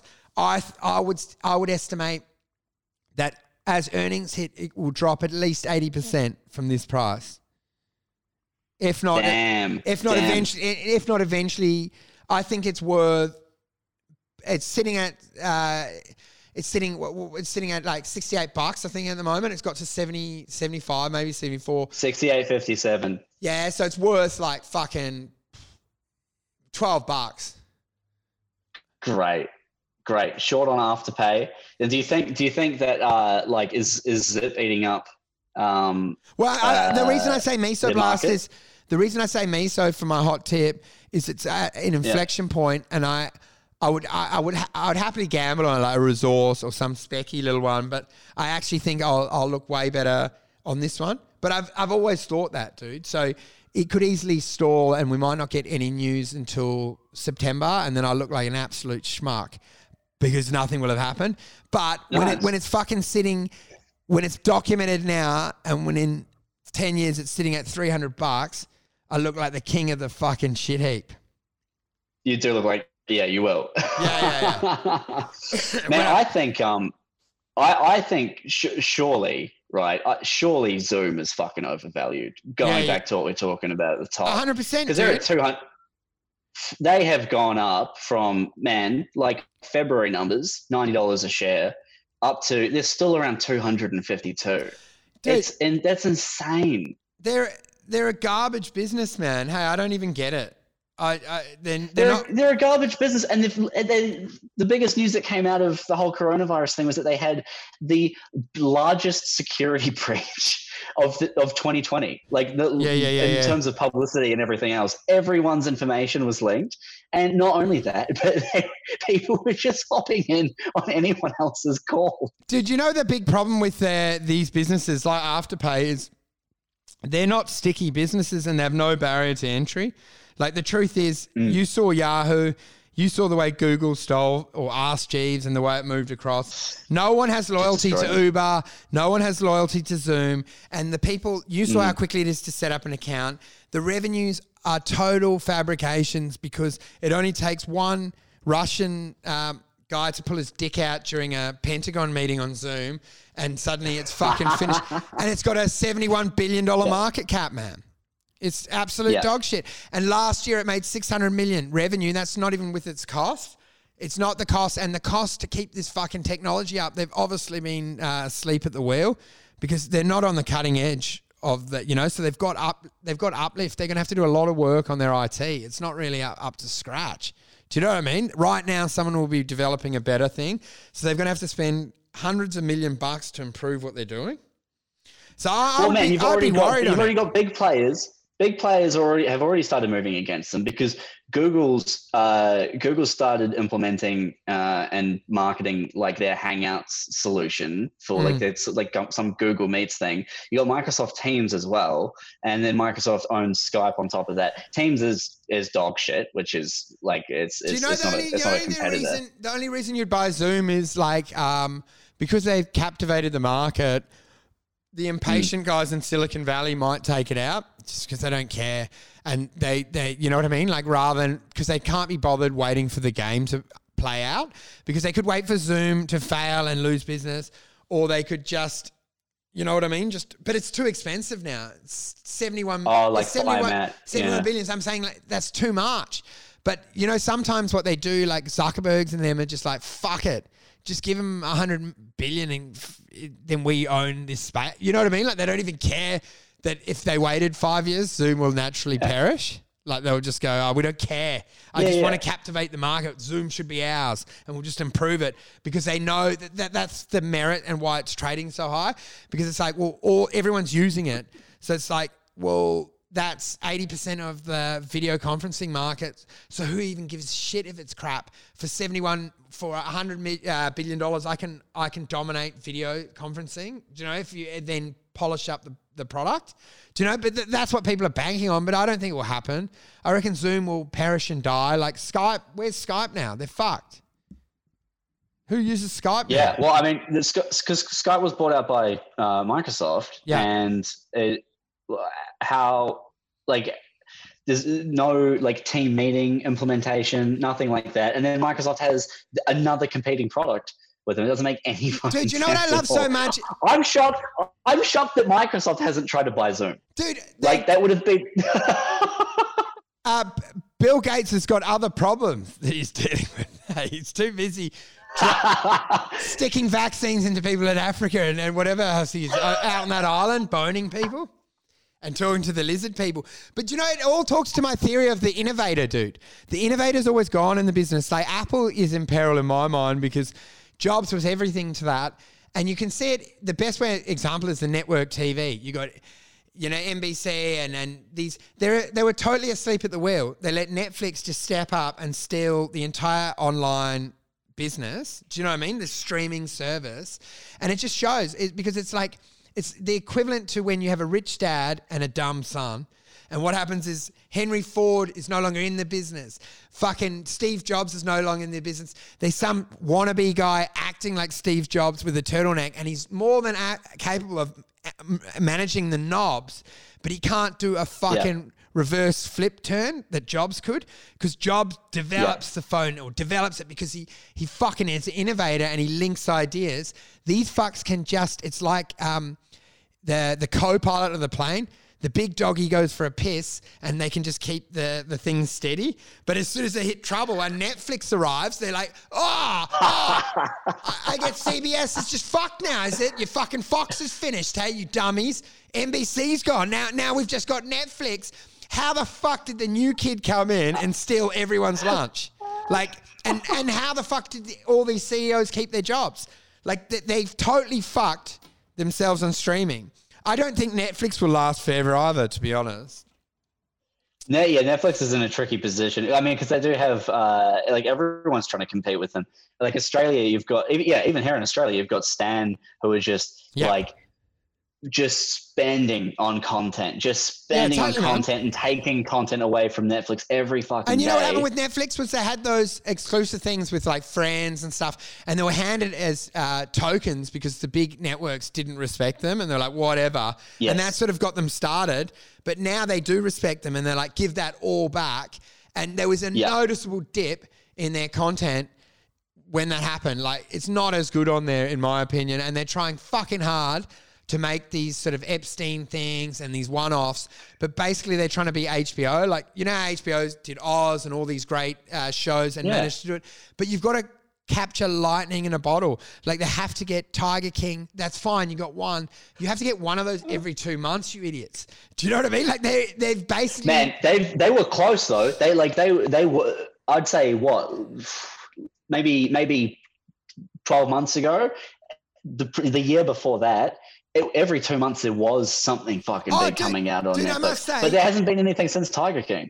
They dominated so much, and but the thing was they also had that the comfort blanket there, because they had all those crap shows that I don't watch, the Friends, that would lure people in. Do you know what I mean? And they don't have that to fall back on anymore. So, like, do you know what I mean? They need Last Dance. They need Epstein. They need to keep to keep that market, but I don't know, man. Like, I wouldn't imagine that it will stay at Netflix forever, man, because, like, you saw it with Uber. It's just an app. Like, at the end of the day, it's already splintered. At the end of the day, I've got Netflix, Amazon Prime, and Stan on their TV. What? And man, like, you'll flick around through all of them, like trying to find a movie or something. It's not on any of them, and every day something's moving from fucking one platform. Well, you know what you should use. You should use what I use, which is .net, which I use on just on the browser, and it streams everything. I've got a setup that's like, you type, man, I say a name of a TV show, it downloads to like a media server that's running in my fucking basement. Dude, you know what I do to bypass it? I don't download it, I stream it. They reckon that gets around like the torrenting rules. But man, we're not even torrenting's old, man. We're not doing that anymore. There's new shit. They can't touch it. No, but you know what I love? I love it, man. You know what I love though, because I rather go to that because I can get everything. Because if I want to watch Billions, I can get that on there, and I can get Vikings. Yes. And I'm not fucking around trying to work out which platform's got the show I want on. I'm going to go to their legal source that's got everything on it. That's why Netflix fucking took out DVD rentals in the first place, is because you could go to the one place. Yeah. I mean, it's I think it was actually Gabe Newell from Steam. Yeah.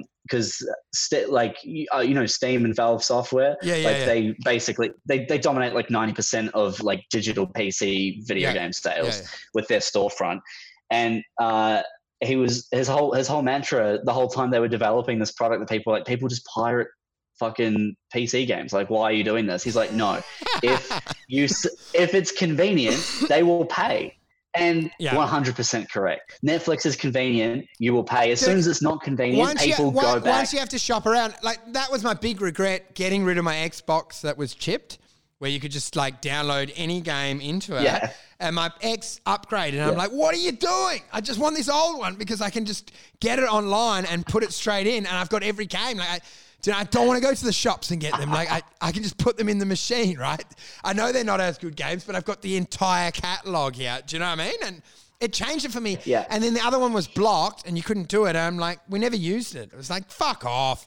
Fucking, you get one game, and then, you know, you're stuck with it. I need everything. I want everything on my fingertip, or I'm not doing it, hey. Don't you think? I'm not going to do it. Yeah.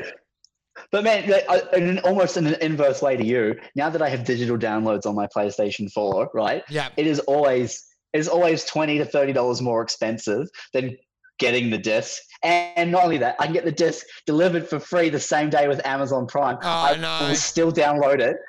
You know why? The convenience factor isn't me buying the disc. It's getting up to put it in that I don't like. Yeah. I refuse to get up and put the disc in. Dude, I did that with setting up my podcast. The other one I did is I didn't even look at the price. It was just how much information they asked me before I could see the platform. Do you know? And I was like, get the fuck out. You want my phone number? I'm like, let me in now, and I'll tell you if I want it. How dare you ask for my fucking address? Get the fuck out. Do you know? Like, I'm like, I want to just click in. Is this for your host? I'm like, yeah, my host. I'm like, I want to click in and then put one up, and then I'll tell you my fucking email. Do you know, once I see if I like what you do? I don't want you pestering me. So, like, I actually probably paid more, but I don't care because I did Podbean, and I was like, how dare you fucking stop me at the front of a convenience store and ask for my fucking birth certificate? I'm like, fuck off. I'll go buy milk somewhere else. I don't care. Hey, don't you think, for that couple of dollar difference? Oh yeah, of course. Yeah. I don't want to give any information away for that. It's just give me the price and I'll make a fucking. Dude, you know what I love about this is, like, you never put I hardly ever put my real name in there. Just put X, Y, whatever, just to test it. Like, what's your address? Blah, blah. Just some words. I do the same, like, through the airports, which I love. Is like, you know, you sign those customs forms. You just write anything. You just draw a pig or fucking write blah, blah. And then if they catch you, you're like, well, that's not my signature, dude. Look at my passport. That's a photo of a dog, you idiot. And it says here that I'm a magician from Canberra. I'm like, you idiots! It's not me. And they go, you got all sticks in your bag, sir. You've brought in sticks for some witch healing ritual. And I'm like, I'm a magician from Canberra called Alfonso, man. Like, you only match the key details, like your name and passport. What's your career? Fucking stripper. I don't know. Just write anything. Just what's your signature? A photo of a pig fucking a tree. I don't know. Man, they did that to me at Christchurch Airport one time. I was walking through, and like my parents had moved. I don't have their numbers saved. Like, I talked to them on Facebook Messenger. You know, yeah. I get through. I give them the form. They're like, "Where are you staying?" I'm like, "I don't know." And they're like, "Well, who's your contact?" And I was like, my mum probably picking me up. You're like, you haven't put a phone number here. I'm like, I don't know it. Yeah. And they're like, you have to fill this in. I'm like, I'm a New Zealand citizen. You can't not let me into the country. Yeah. Like, Oh, I'm walking through these doors. Do you know what are you talking about? Do you know what I realized? But do you know, because I always test the systems and I have my whole life, you definitely do it, right?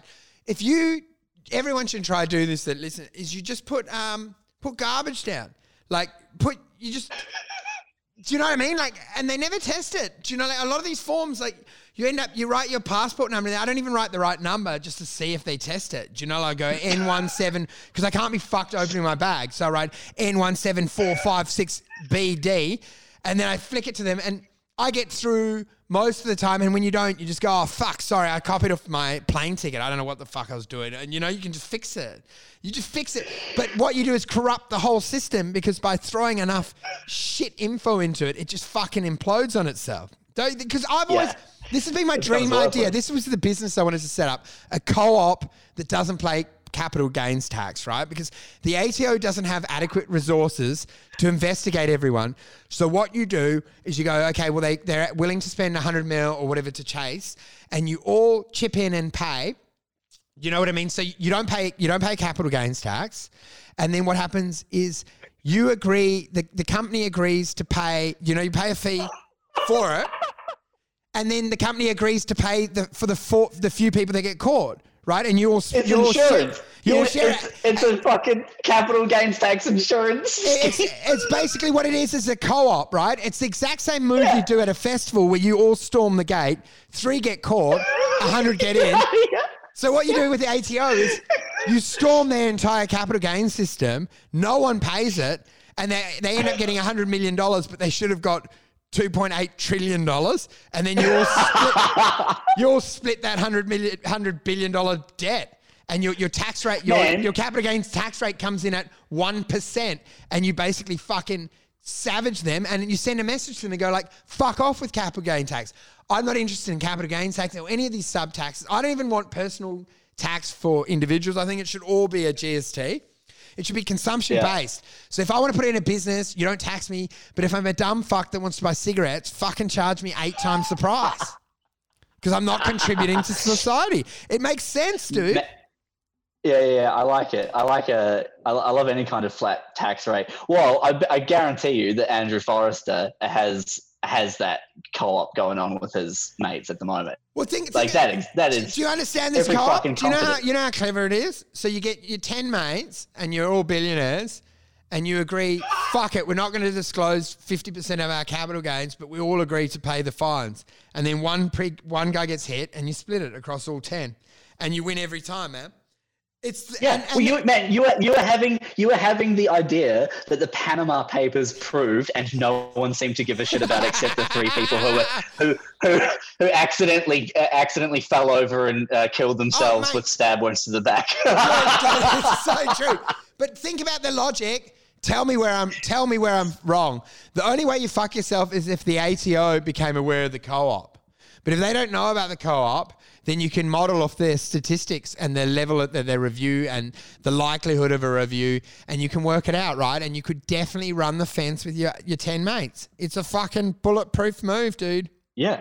It's clever as shit.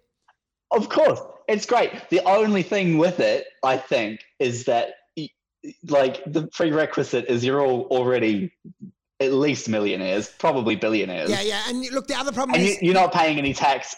The other problem is you need like a thinly veiled reason why you haven't lodged, why you've admitted that number. That's the only issue, because you might fall into peril for admitting a number. Because I know Wesley Snipes ended up in jail and that fat fuck from that one Survivor, episode 1, what was his name? He went to jail for not paying tax on his win.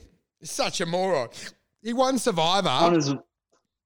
The gay guy that went around naked won Survivor and then didn't pay the tax on the winnings and went straight to jail. He went to jail because he won Survivor, basically. Yeah, pretty much. He won Survivor. He won Survivor. He won Survivor. They gave him $1 million. He didn't pay tax on it, and the government said, "Here's real Survivor, you motherfucker. Let's see you walk around naked in the prison." Yes, proper Survivor. Wesley Snipes. Blade going to jail is my favorite thing. I love it. That's the funniest thing. Dude, I love it because it seems so funny. But the thing is, like, Cosby's in there and he's still tweeting. He's living large and they reckon like he's in his own isolated area. Do you know what I mean? Like, they have a different experience. Man, I missed it. Did he go to jail? I missed the end of the Cosby thing. Cosby's in jail now, dude. He's in jail, but he tweets and he's in separate areas. I'm like, let him. He tweets. He tweets from there and goes, Kanye West or whatever, it's fucking Kane West. Who gives a shit? But he tweets, dude. He tweets. He's got a Twitter account. I'm sure he does. Bill Cosby Twitter from prison. From prison, man. He definitely has it. Bibbly Bobbly B, throw away the key. No, it is. Look, he reached out. His last tweet was 19th of July. 19th of July. He's in there. He's like, fuck? Camille.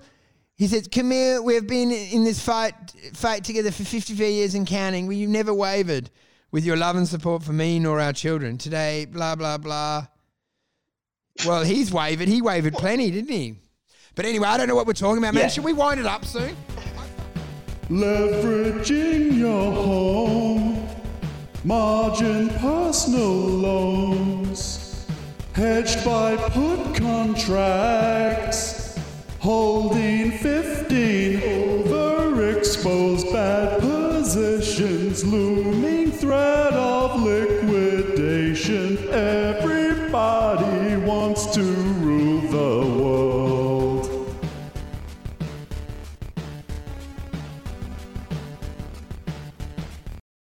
Yeah, I'm happy with any story, dude. Like, everyone knows that I've got that frenetic energy. I just don't want it. I want it to see. It would be better if I see clued up rather than complete dumb fuck. Do you know what I mean? Yeah. Look, I mean, we're not going to just throw anything at the wall, you know. We'll listen back and make sure. I don't even know if I can talk about that thing. I might have to go back and just fucking bleep out those names. Because you know what I suddenly think? You know what's so funny is you act so cocky, and then you're like, fucking Andrew Forrest is a very dangerous man. You're like, I'm like, he obviously wouldn't give a fuck, but I'm like, do you really want to fuck around with Andrew Forrest, you dumb fuck? Like, he's a deadly guy, man. And then I'm like, I just threw under the bus who's in prison. I'm like, I've tried to keep that other down low.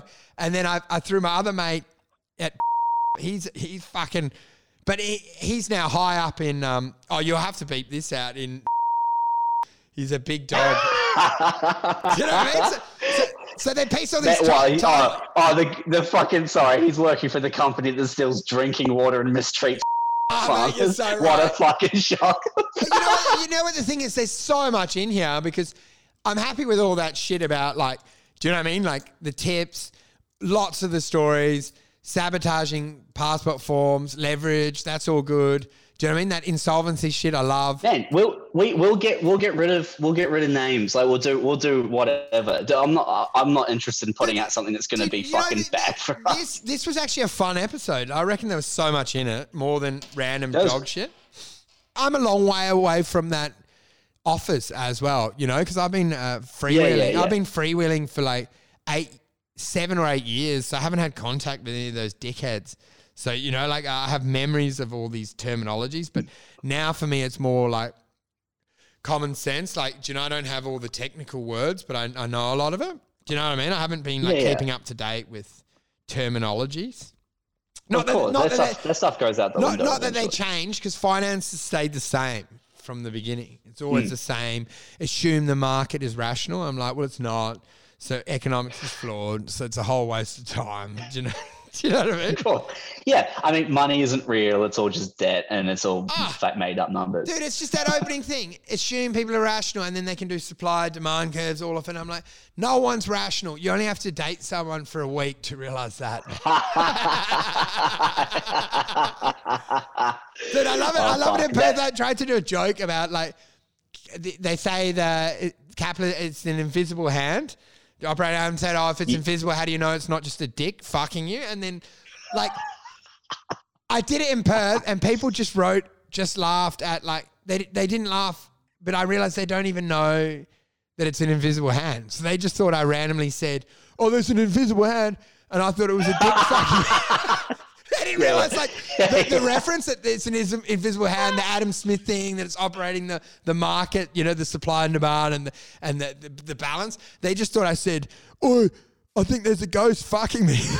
That's the idea of the joke. Yeah, man, capitalism hasn't been a fucking, like, the guiding hand since the gold standard was. Yeah. You know, it's like fiat. Like, what are you talking about, man? You know, it's just like crazy speculation at this point, man. We're at the end. We're at the end of the fucking this like system. We're at the end of capitalism. 100%. You know where we're at. We're at. If you saw.